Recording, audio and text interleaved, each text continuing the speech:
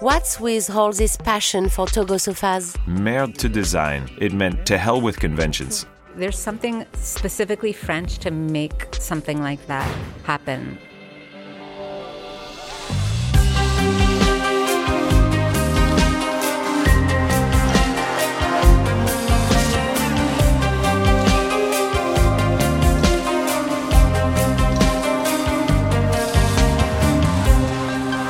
Mats Oram lives in a breathtaking designer house in Palm Springs, a 2-hour drive from Los Angeles at the edge of the desert. He came here to recharge, go green with his grey Togos, his 70s decor and his little family. The ex-Guns N' Roses drummer has slowed down a little bit, but still has a rock and roll look, a killer convertible and a mind-blowing recording studio. I've rarely seen a musician of his caliber so generous and passionate about design. Bonjour. Bonjour. Ça va? And you know what? He's the one who plays the drums on the main theme of our podcast. That too must be part of the Togo magic. Welcome to Palm Springs, California. My name is Mats Oram. You might know me from Guns N' Roses, Velvet Revolver, The Cult. So the house is 1961, which was built by Charles Dubois, and it's desert, landscape. A lot of musicians gravitated towards the desert. Keith Richards came here, Graham Parsons, the Rolling Stones, came out to the desert from LA because they wanted to escape the big city, to come here to make art.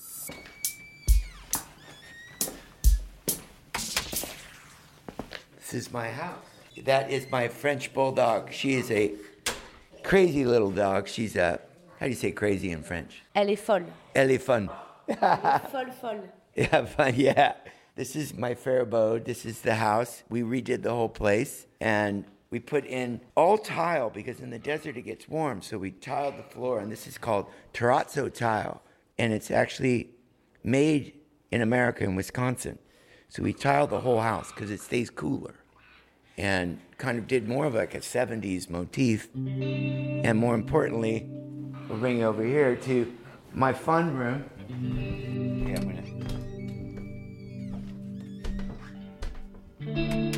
This is where I have all my vinyl records. And look, right up front. France Gall. Yes. Michel Thor. Françoise Hardy. Yeah, cool, right? Anna Karina. Brigitte Bardot. Brigitte Bardot. Come on, are you kidding? And, oh, here he is. Serge Gainsbourg. I mean, if you're going to have a French couch, the least you could do is have some French music. Which music you prefer to listen on the Togo? I have quite an extensive collection. Or if I'm having a party, I'll put on ABBA. ABBA? Some disco music, party music.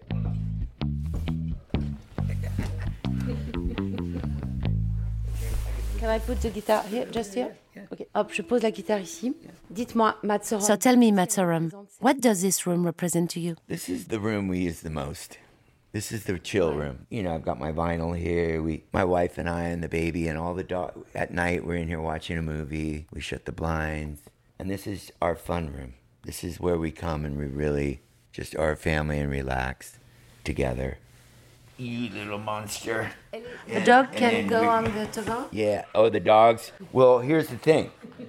When I picked the couch, I was like, okay, this is a nice couch. This is something I'm going to keep from... But we get up there. I got to be honest. She's an old dog. She drools a little bit. But I'm okay with it because with this material, I just take a damp cloth and wipe it down and it comes right off. Yes, the dog match with the sofa. Well, what's interesting, when we picked the color, this is anthracite, right? The darkest gray. My wife did this. She created a little Pinterest mood board.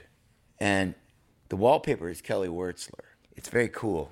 It's like 70s, but it's got like a really comfortable feeling. And then we bought all these these are all original vintage posters from the 60s and 70s. I always felt cool in the 70s flavor with that mixed and we kind of mixing it with the 60s house. We're in this retro. A lot of people out here in the desert do a very kind of 60s thematic vibe, right? But we were like, no, let's go a little bit. First time I was really turned on to Togo was because of my friend Lenny Kravitz, who we're friends, and guy has a Togo everywhere you go. Now, all of his houses, there's a Togo. And I remember I used to say, it's the Lenny couch. But I realized, stylish guy, number one. He's a very stylish guy. Yeah. And I love influences, of course, France and different countries around the world that create beautiful pieces of art and furniture. And so I like that. When people come in my house, they go, wow, what is that? It's art. For a lot of people, it's like, oh, it's a couch. Yeah. I'm like, well, not really. It's not a couch. I'm treating the family. Yes. I feel like it's the most important thing. I had an amazing career. I still play music. I'm not active as I used to be. And for me, it was like, I want to create the best environment possible. My wife wakes up in the morning, she says, I love this house. This piece of furniture is timeless. I'm going to keep this probably forever. You know what I mean? Even if I move, it's going to go into another room. It's not like, oh, let's get rid of that couch. That's not ever happening here. You know what I'm saying? Yeah. It's an investment for life.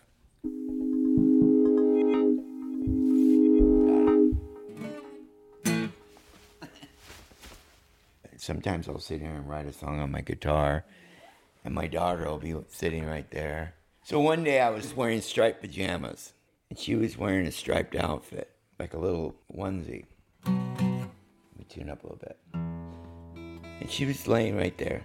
And I wrote, I'm a stripe, you're a stripe, let's get together and be two stripes. So when I'm lying next to you, there's nothing in the world that we can't do. I'm a stripe, you're a stripe, let's get together and be two stripes. So when I'm lying next to you, nothing in the world that we can't do. When we're stripes, everything's alright. It's a perfect life when we're stripes. I got a whole album about my kid.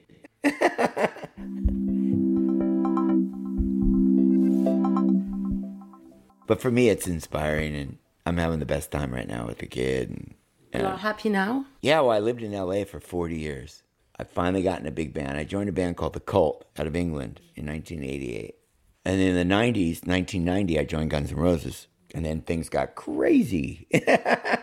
Got crazy. A little out of control. There was no family. I didn't have a wife. I didn't have, I was just this guy in a band running around the world. And then it came full circle. That band broke up. And then I created a band with Slash and Duff called Velvet Revolver. And then after that, band broke up about a little over 10 years. I'm probably changing for the better, I hope, because of all this environment that we've created. I feel very relaxed, which is the best place to be. With love. I'm in love.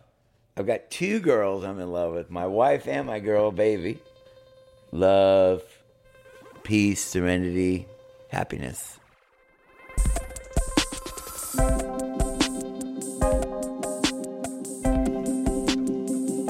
Peace, serenity, and happiness, or how to find joy and inspiration horizontally on your sofa. I returned to the hotel with music and dreams in my head. And on my computer, I found this message. Hello, Aurélie. It's okay for the interview. We can do a video call because I'm in London. Let's talk tomorrow at 10 a.m. Signed, Christian Zuzunaga. And speaking of dreams, his message was on point. Christian Zuzunaga is a Catalan designer who dreamt of the Togo. And when he woke up, he had a revelation. The idea of a very particular pattern to upholster it. It was for a limited edition in 2010. And I think that at the time, this experience had a huge impact on him. Christian, what? Hello. Hello. Hi. Hello. Can you tell us your first meet with the rosé? Yeah, for me, it came in a very unexpected way. And I graduated from the Royal College in 2006, and I was already for 2 years researching around shapes, geometric shapes like squares, but in a very analog way.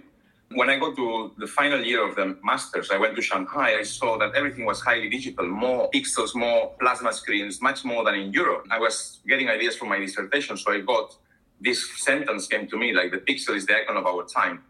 So when that happened, I decided to change my way of working, and I decided to embrace digital technologies.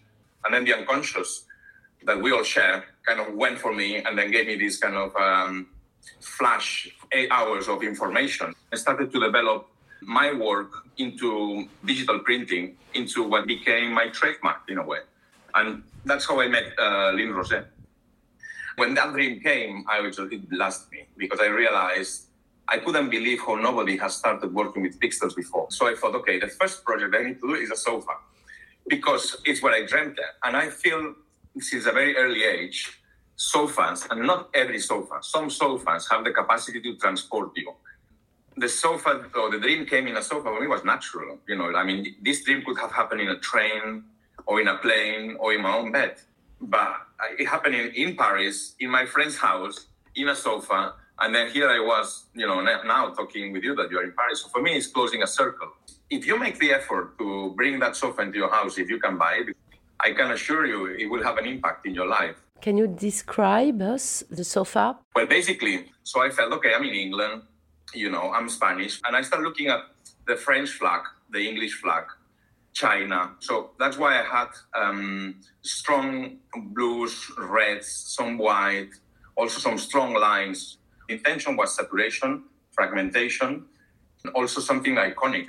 You have vertical and horizontal lines that come across and they try to kind of frame. But there's also a diagonal kind of energy that doesn't want to be framed. When I saw your Togo, I saw something a little bit punk. One of my strong discoveries with work was how to break the kilt, the vertical and the horizontal. And for me, this is the punk. For me, the revelation was, okay, I'm in England. When I design, and that's something nobody knows, I always have my electronic techno music. I discovered Orbital and Brian Eno in the early 90s, mid-90s. That's my music. For me, it was always the beat, always. And when I go into the beat, I create this kind of imagery.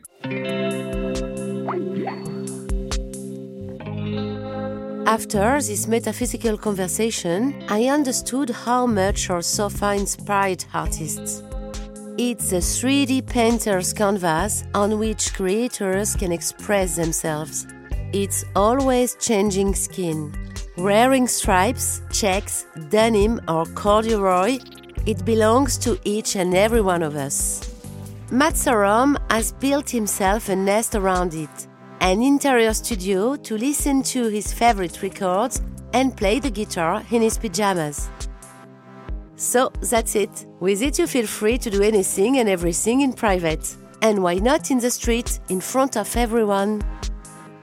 In the streets of New York, I saw Togos everywhere, and young people who jumped on them.